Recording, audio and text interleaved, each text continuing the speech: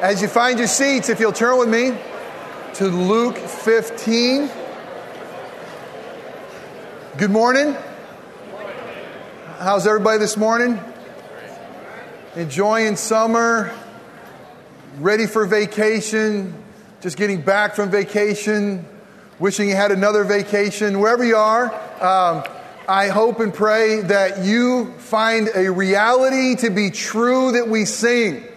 Every Sunday, I love joining my voice with you. I love singing together. I love being reminded of the way God loves us. And again, this morning as we were singing, how great is our God, I am just reminded of that reality in the midst of deep struggle in lives around me, in my own life. Just even yesterday, getting some real troubling news about some friends of mine. And again, just to be able to come together with you as family and to be reminded, you know what? In the midst of it, our God is great. So if you're here today and you are wrestling with that reality, I hope and pray that you will not leave here wondering if it is true. And if you are here this morning and you are on top of the world and you were singing your lungs out because you know God is great, I hope that you'll rub off on the rest of us, all right? So today we finish up a series on the prodigal sons, the prodigal God, the Father. We have spent 3 weeks looking at what has famously been known as the prodigal son story. Interestingly, we started off with the father. We started off with the father on Father's Day. Last week we looked at the older brother, the older son, and realized his lostness. Today we will focus on that younger son. And it's my hope and prayer that God's Spirit, as we're praying, how great is our God, I want you to know I'm praying like crazy. Because I'm like, Lord, I'm going to stand up and talk about you. And I know I need to be reminded, and I know you do too, that our God really is great. Madeline Levine wrote a book, a New York Times best-selling book. I just picked it up, started reading it, really enjoy it. It's called The Price of Privilege. And for those in this congregation, it's probably a good read, interesting read. She is a psychologist in Marin, California, a very affluent area, a very educated area. And primarily for the last 25 years, Madeline has been focusing on teenagers. And she's been focusing on their development, their pain, their struggles, and their sorrows. And recently she's come to some amazing conclusions. As a matter of fact, she says that parental pressure, a material advantage like stuff, are creating a generation of unhappy, disconnected kids. Levine's first story out of the block is, if you just get the book and you read the first thing, you'll be introduced to a 15-year-old girl. And she describes this 15-year-old girl as bubbly, as she's got a great personality, that she has a tremendous talent. She's easy to talk with. She has parents that are highly involved. She has affluence. She has an education in front of her. And you look at this girl and you say, wow, this is really a story of success in the making. This girl has everything the world can offer to offer her life and joy and meaning. She seems to have the world by the horns, as a bull by the horns, and man, she's going to have success. And yet, as Levine is meeting with this girl, she notices a telltale sign of trouble, a long t-shirt with holes cut in for her thumbs, that she can cover over some of her own pain. The pain in this young 15-year-old girl's heart was so great in the midst of all that she had, that she carved into her own arm the one single word, empty. Empty. And Levine wondered and struggled, how? How could someone with seemingly so much carve into her own arm the word empty? Well, the world and all of its promises and all that she seemed to have at her disposal did not fill her. As we look to the younger son in the prodigal son story, if he came back from a far country with a tattoo that will talk about his experience of taking all that the father had lavished upon him, his experience of into a far country of meeting wild women with wine, women in song, his experience of his party life. If he came back with a tattoo of a single word that would describe everything, it too would say, empty. Many of us know that feeling.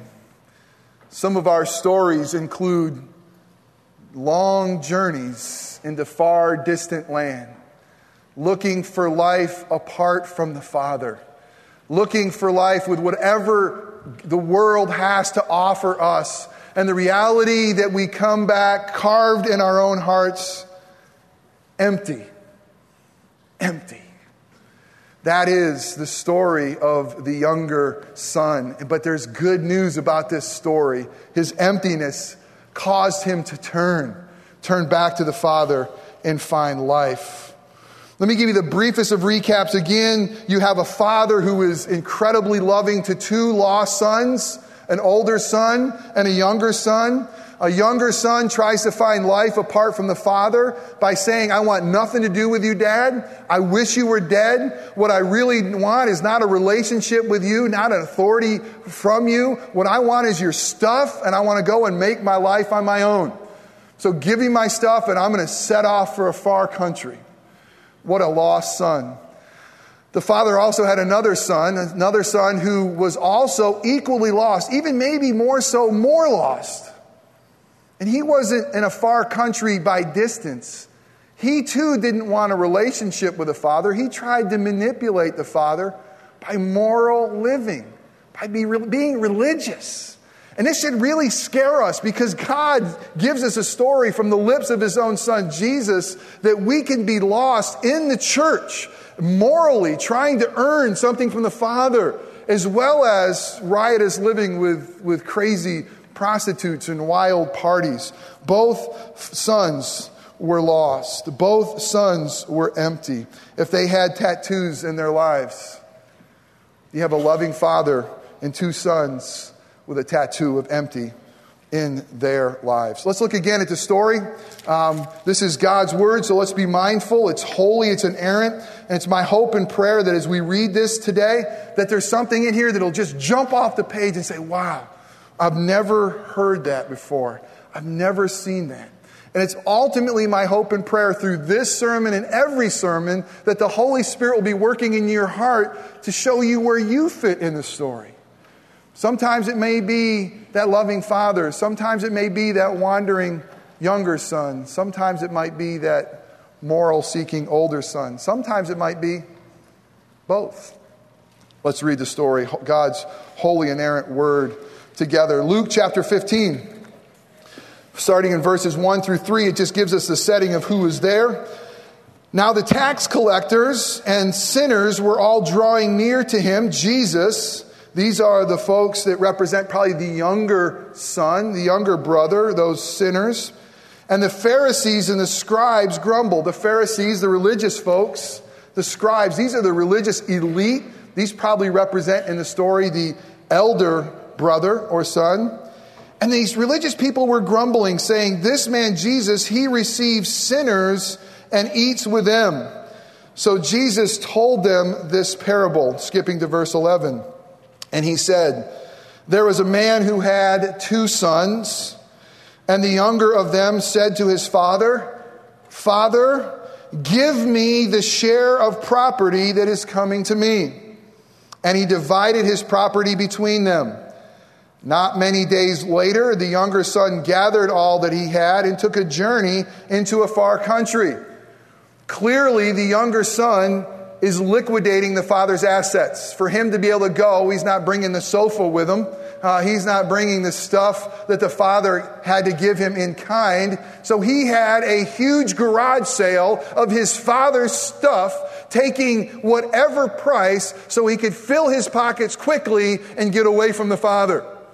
So you can imagine the father's pain of dividing the property and then seeing the shame of a younger son having a wholesale of his property to fill his pockets and to take off with cash. He took a journey into a far country, and there he squandered his property in reckless living. And when he had spent everything, a severe famine arose in that country, and he began to be in need. So he went and hired himself out to one of the citizens of that country. Really what it's saying is that he went out and he stuck to a citizen of another country. He was became adhesive to them, glue, looking to find identity in this citizen, looking for the citizen to provide for him. Well, this citizen sent him into the field to feed pigs. That's not what a young Jewish boy should be doing. And he was longing to be fed with the pods that the pigs ate, and no one gave him anything. But when he came to himself, when he came to his right mind, he said, "How many of my father's hired servants have more than enough bread, but I perish here with hunger? I will arise and go to my father, and I will say to him, 'Father, I have sinned against heaven and before you. I am no longer worthy to be called your son. Treat me as one of your hired servants.' And he arose and came to his father. But while he was still a long way off, his father saw him and felt compassion and ran and embraced him and kissed him. And the son said to him, 'Father, I have sinned against heaven and before you. I am no longer worthy to be called your son.' But the father said to his servants, 'Bring quickly the best robe and put it on him, and put a ring on his hand and shoes on his feet, and bring the fatted calf and kill it, and let us eat and celebrate. For this is my son. My son was dead and is alive again. He was lost and is found.' And they began to celebrate. But now his older son was in the field, and he came and drew near to the house. He heard music and dancing, and he called one of the servants. And by the way, this had to be a low servant if he's not in the party, and asked him what these things meant. And he said to him, 'Your brother has come, and your father has killed the fatted calf. Because he received him back safe and sound, he restored him.' But he was angry and refused to go in. His father came out and entreated him. But he answered his father and said, 'Look, these many years I have slaved for you, and I have never disobeyed your commandments. Yet you never gave me a young goat that I might celebrate with my friends. But when this son of yours came, who has devoured your property with prostitutes, you killed the fatted calf for him.' And the father said to him, 'Son, you are always with me, and all that is mine is yours. It was fitting to celebrate and be glad, for this your brother was dead and is alive. He was lost and is found.'" Let us pray.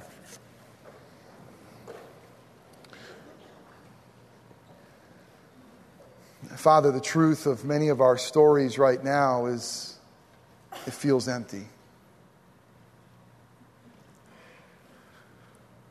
And Father, I can so relate to this story of being both the younger and the older sons. God, I so see in my heart as the younger son a desire to find life apart from you. From wanting you to give me stuff so I can go and find life and meaning and joy and happiness on my own. And Father, I can see myself as the older brother trying to manipulate you through my religion and my righteousness, slaving for you so that you would be indebted to me, and missing the party and the celebration of your love. And Father, the reality for each one of us who sits in these chairs, if we're your children or you're not, we still, Father, have that longing inside of us for a far country to go and find identity and joy and meaning without you. But God, we thank you for your grace that leads us back home and your grace that makes us come to our senses and so that we can find all that we need from you. So, Father, what we need to be reminded of this morning so desperately, because we are so prone to wander, we will leave here and we will often set out for a distant country immediately. So, God, would you woo us and would you love us through your word? Would you take your word and cause it to break up our stone cold hearts? Would you bind our wandering feet to the one who loves us and to the one who gives us meaning, life, and joy? And Father, thank you for ridiculous love that continually lavishes upon us forgiveness and grace as we continually wander. Father, may you and you alone receive glory. May we receive great joy. Speak and speak clearly through a broken sinner. We pray in Christ's name. Amen.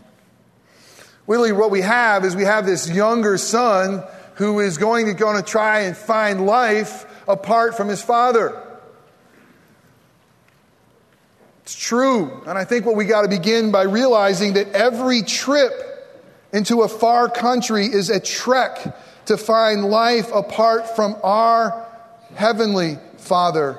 And we seem so willing to take these trips all the time.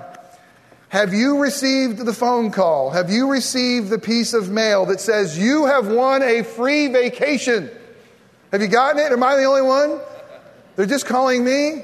They have such great news. They're so excited that I have earned or won or somehow stumbled across a free cruise, a free beach retreat, a free something for my wife and I to come and enjoy the party, enjoy this free cruise or trip. By the way, is it free? No. They only want to lure you onto their property to sell us something. To sell us something we can't afford, that we don't need. To tell us that there's life in this condo, there's life in this timeshare, there's life in this cruise that you need. And there's something inside of me that is so prone to want to go on free trips. That wants to go. I could go. I could just listen. I could say no. I could go and try to enjoy it. Every trek in life, when the world dangles something in front of us to say, come over here to find life, meaning, and joy, is a trek to try to find something apart from the Father. That's what the younger son was saying. That's what was so scandalous. He was saying, Dad, you're not enough. Father, you're not enough. Your identity with you, your name, your provisions, it's not enough. I got to go and I got to look for something more. I got to look for something else. And listen, the story becomes a reality when you realize that's your heart and my heart. We are so stinking prone to wander. We're going to wander and try to find life apart from the Father. And every trip we take into a far country is an acknowledgement that our Father is not enough. Every trip is an admission that the Father's provision is not enough. And we see history all around us. Prominent men and women continually find themselves in a trek to a distant country, basically saying that God the Father is not enough. We see it in our religious people. Ted Haggard is one scandalous lifestyle. One who would stand before a congregation much bigger than this with a lot of political clout and preach God's word and probably preach a sermon like this one, and yet could find himself in a distant country of homosexuality, of drugs, and of shame. We find our senators there. Sanford, the South Carolina senator, who will spend, we love to have the press tell us, taxpayer dollars to go see his mistress. And we say, wow, That distant country has an allure. It has an allure for our pastors. It has an allure for our leaders and our senators. It has allure for our biblical heroes like King David, who will commit adultery and murder to find life in a distant country apart from the Father. But it's not just the pastors and the senators and the prominent men and women. It's you and me. It's the normal men and women who find themselves on a track apart from the Father to find life. It's every gambler who gambles, who says, you know what the Father provided me is not quite enough. It's not enough to earn a living. I'm going to gamble. I'm going to try to earn something or get something I didn't earn. I'm not pleased with what the Father has given me. It's every shopaholic who goes out and buys just to feel good about themselves. It's a far country to say the Father's identity is not enough. The Father's provisions is not enough. I must go out and shop. And that is my distant country.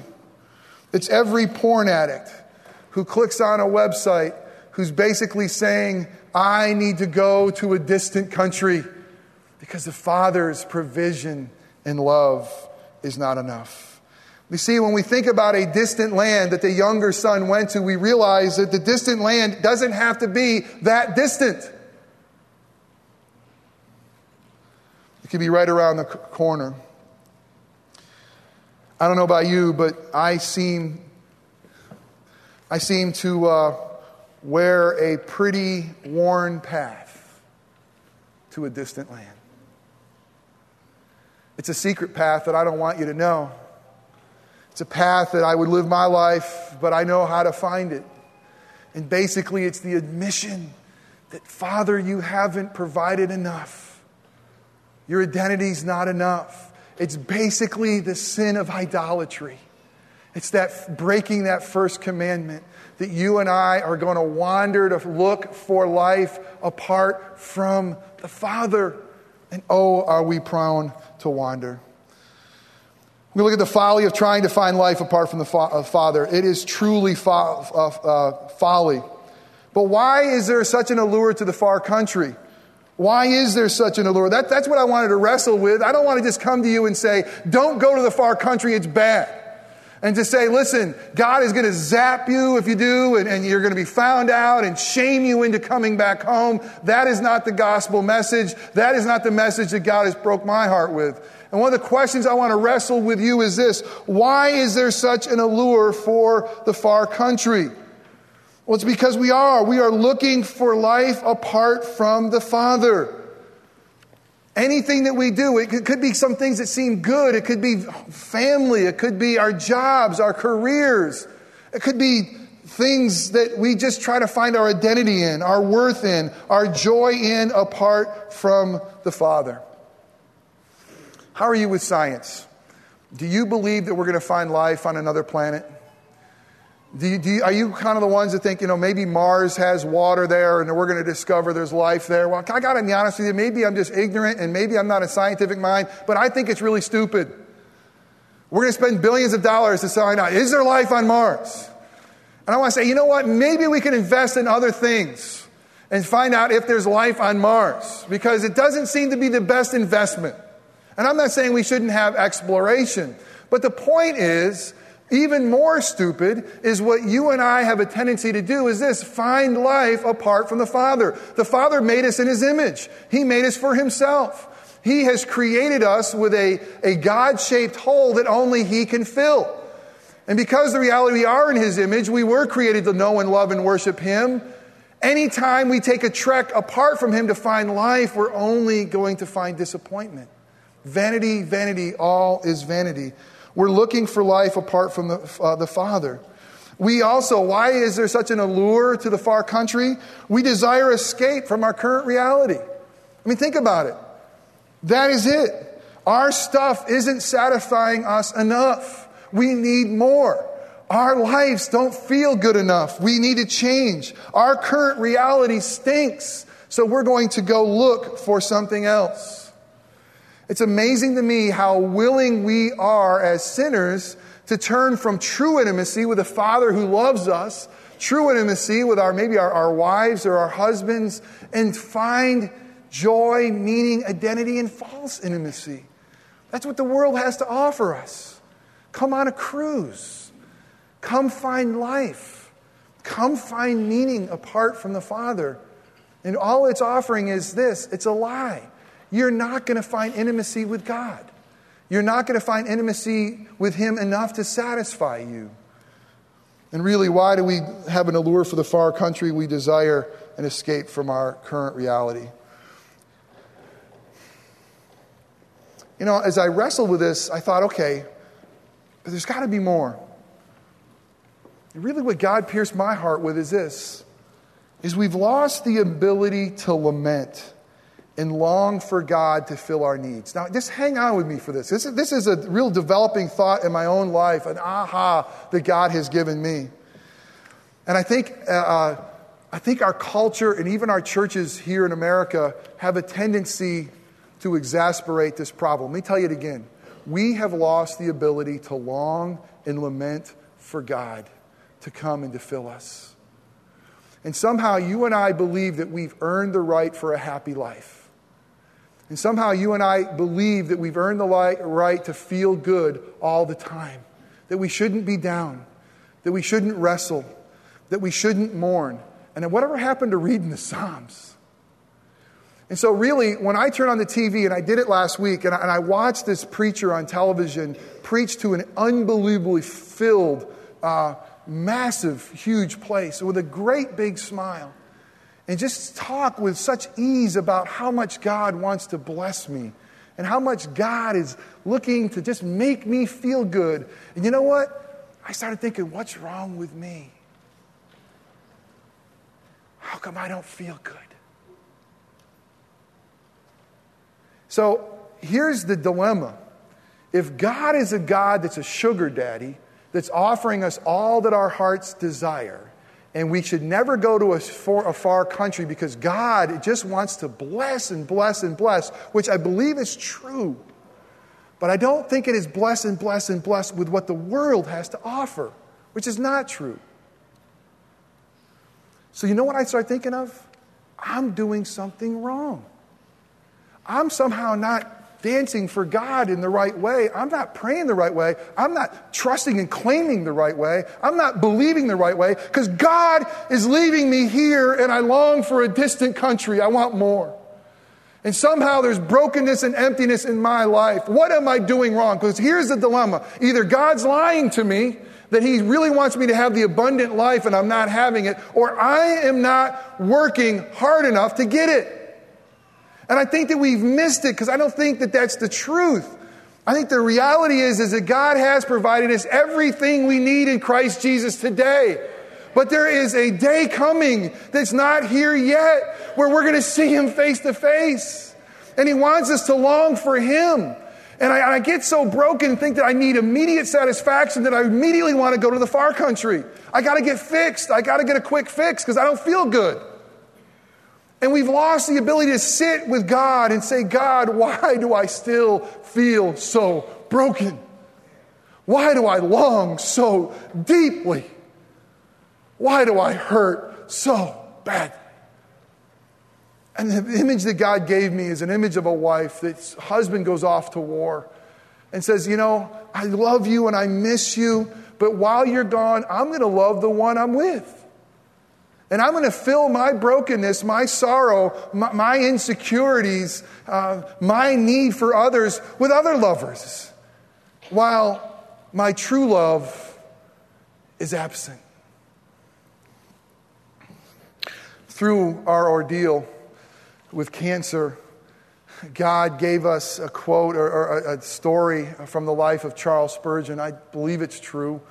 It's that he had, back in the 19th century, this great preacher had above his door as he was walking out 2 words, perhaps today. Perhaps today Jesus is coming back. Perhaps today I'm going to be filled. Perhaps today. Perhaps today. And there was a longing, there was a lamenting, there was a sitting, waiting in the reality that, yes, I know the Father loves me. Yes, I know He's provided for me. Yes, I know that Jesus has rescued me. But the truth is, I'm still broken, I'm still hurting, and I'm still needing.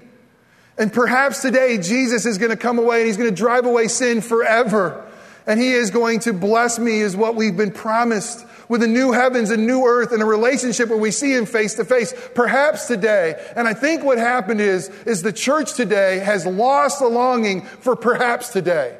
That somehow we are owed immediate satisfaction. Somehow we've lost the ability to sit with God and wrestle and lament and say, how come? I mean, the younger son didn't go to his father and say, Dad, let's just talk about this. How in the world can I still be needy? Dad, you're a good dad. You're a loving dad, but there's something missing in me. I want more. I want to go find life out there. Why is there an allure for the far country? Listen, here's the beautiful thing. Because you and I are created for the far country. We're created for it. We were created for paradise. We were created for a relationship unhindered by sin with the Father. We were created to walk and talk and love Him. But sin messed that up. Yes, Jesus has come and He has bridged the gap, but the story's not over. And we should live our lives longing for the far country. But it's the far country where the Father is. It's where the Son is. It's where the Spirit is. It's the new heavens and the new earth. That's the longing in our hearts. And we satisfy ourselves with a far country that the world has to offer. God has offered us the ultimate new heavens and new earth. And we'll go say, yeah, we'll take the vacation for free. Yeah, great. A little cruise. Okay, that's great. And it robs our resources and it takes our identity. And it lies to us that we are going to find life. We desire the wrong far country. Why? Well, reckless living always leads to famine. One of the books that I read, and by the way, it really takes a congregation to preach a series. I love the fact I preach this, and Gina Paglialonga gives me a packet of notes that she took about this when she taught this series. And Sam Hanna gave me a book that he read from MacArthur, and I'm realizing it takes a congregation to preach a series like this. So thanks for teaching me. Thanks for loving me. Thanks for praying for me. But out of MacArthur's book, The Tale of Two Sons, he talks about what it's really like to feed pigs. And that's where we find the younger brother who's trying to find his identity apart from the father. He winds up feeding pigs. And he tells a pretty interesting story. And I don't hang around a lot with pigs. I've been told my room's a pigsty at times, but I don't hang around a lot. But I heard that they eat anything. And apparently there's this big pig farm in Nevada. And how they feed their pigs is they take all the throwaway from the Vegas Strip. All the buffets, all the food, all the stuff that's just going to be thrown away. And they put them into these big, huge trucks. They drive them through the desert sun. They get to be a nice little stew of all the throwaways. And they'll basically say, come on, pigs, come and eat and receive. And they love it. But you see, God hasn't made us to eat pig slop.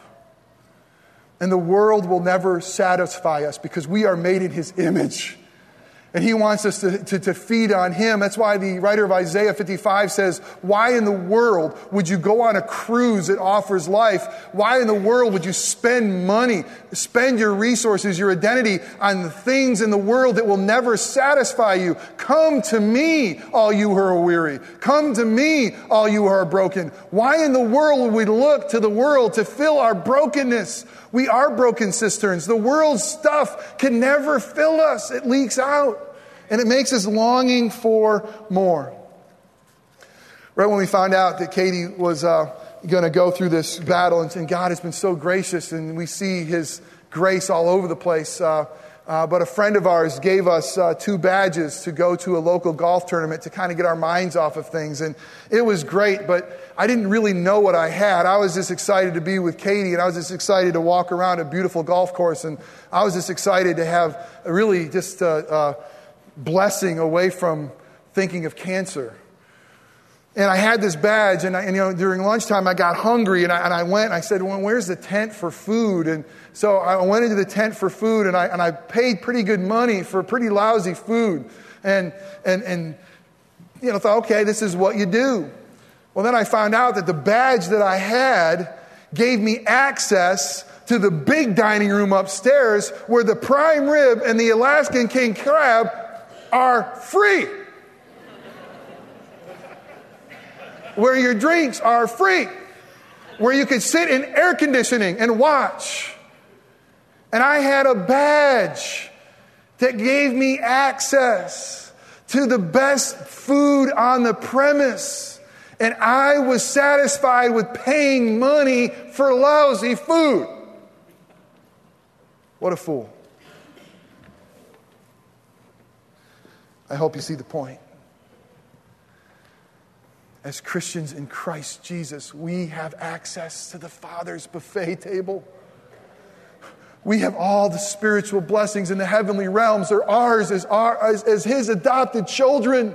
We have access to Him. We have life to Him. And there's more to come. And we have to live our lives with a little bit of a perhaps today mentality. But we have this badge of the Holy Spirit. We have this badge of the Son's blood. We have this badge of the Father's eternal love. And we're still silly enough to go and find a tent that the world has to offer and buy lousy food. Oh, are we prone to wander? Oh, are we prone for the distant, far country? We cling to the wrong crowd. They always bring us toxic food. They'll always lead us to slop. And then we have, in closing, the joy of finding your way home to the Father. You see, joy begins with coming to our senses. We were created for God, and coming to our senses is the declaration, the proclamation that the world cannot satisfy you and me, that only Jesus can, as He ushers us to the Father. Coming to our senses is the reality that we will not find a good meal at McDonald's. You're not going to find a great steak, and you're not going to find a great meal apart from the Father. We come to our senses and realize we were made for Him. We were made in His image, and our home is with Him. And as much as our heart has a proneness to wander, our life is found in Him. Our identity is found in Him. And we're going to go and talk to Him when we're lamenting. And we're going to wrestle with Him. But we're going to look to Him and Him alone for our identity. We're going to look to Him and Him alone for our joy, our meaning, our purpose. We're going to come to our senses and stop spending our stuff on junk. Finding repentance that leads to life. I love the fact it's not works that leads to life. What did the younger son do? He repented. He acknowledged, I have sinned, Father. Isn't it great he didn't have to earn his way back in? Isn't that incredible news? Repentance leads to life. We have a Father who loves us and can't wait to give us a badge that says this is life and life abundantly. You don't have to dance. You don't have to perform. You don't have to come on a silly cruise. I'm going to give it to you freely in my Son. It cost His life. But repentance leads to life. It leads to a robe of righteousness, a ring and shoes of sonship. And we experience the feast and love and grace of the Father. Have you experienced that? Have you experienced that lavishing love? And are you longing for more, saying, perhaps today? You see, the call for each one of us in this story is to examine your own life in this. Are you the younger son trying to find life apart from the Father's love? Is that who you are today? Are you the younger son who has a pretty worn path to the far country to try to find your identity, your joy, your meaning apart from the Father? The message is this: repent and come home. Come to your senses. The world can't offer you what the Father can. Are you the elder son trying to find life and slaving for the Father religiously, not really giving Him your heart? The message to you is repent and come join the Father's party in love and grace. Are you showing the love of the Father to others? That's Nouwen's point in his book, Return of the Prodigal, that we should become like the Father. In Keller's book, he says we really need to look to the true elder son, Jesus, who would spend everything so that we would be brought in. And then we look to Jesus and say, that's the joy of Jesus. You know what He did for you? He went to a far country called earth. He ate our slop. He became our sin. And on the cross, they carved in him empty so that we could be full, so that we could come home, so we can find our life and joy and identity with the Father. It's the greatest badge ever. Let us pray. Father, we pray that your Holy Spirit right now would come, and God, you would really reveal to us who we are in this story. Are we that younger brother, that younger son, trying to find identity in life apart from you in a far country? Draw us home. Are we that elder son, trying to find life apart from you in a near religious country? Draw us to the party. Father, do we need to become more like the Father and just show that ridiculous love for sinners, welcoming them in and pointing them to Jesus? Father, do we need to be more like the elder brother Jesus, who's willing to spend everything to seek and to save the lost? Come and do business with us, we pray in Christ's name. Amen. I want to pray for you. For those of you who are here, and maybe today or maybe in the last couple of weeks that we've been looking at this story, and you found your place, and maybe you realize that you were in a far country. Maybe no one else knows it. But you were looking for life and identity apart from the Father. Maybe you're like the younger son, and it's just clear. Or maybe for many of us, that elder son hit it home. And you realize that so many of our religious stuff, exercises, are selfish. They're for us and not for the Father. Maybe you realize through this that you don't love well. You just don't love like the Father does. I mean, you're kind of judgmental, and you're angry, and you're ticked at the sin. And instead of reaching out and embracing sinners, you're throwing rocks at them, and you're criticizing them, and you're up on a high horse.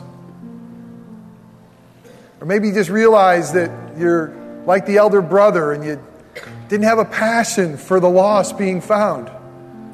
Really, you didn't want to share anything that would cost you to bring others in. Has the Spirit worked in your life in the last 3 weeks? Have you found yourself in the story? Have you been convicted to say, you know what, I'm trying to find life apart from the Father? Can I pray for you? Here's what I'm going to ask. I'm going to ask those of you who are bold enough to want to turn toward home, all you got to do is stand up and say, yeah, I was there. And something in one of those 3 weeks hit home. And will you pray for me? Because I want to come back home today.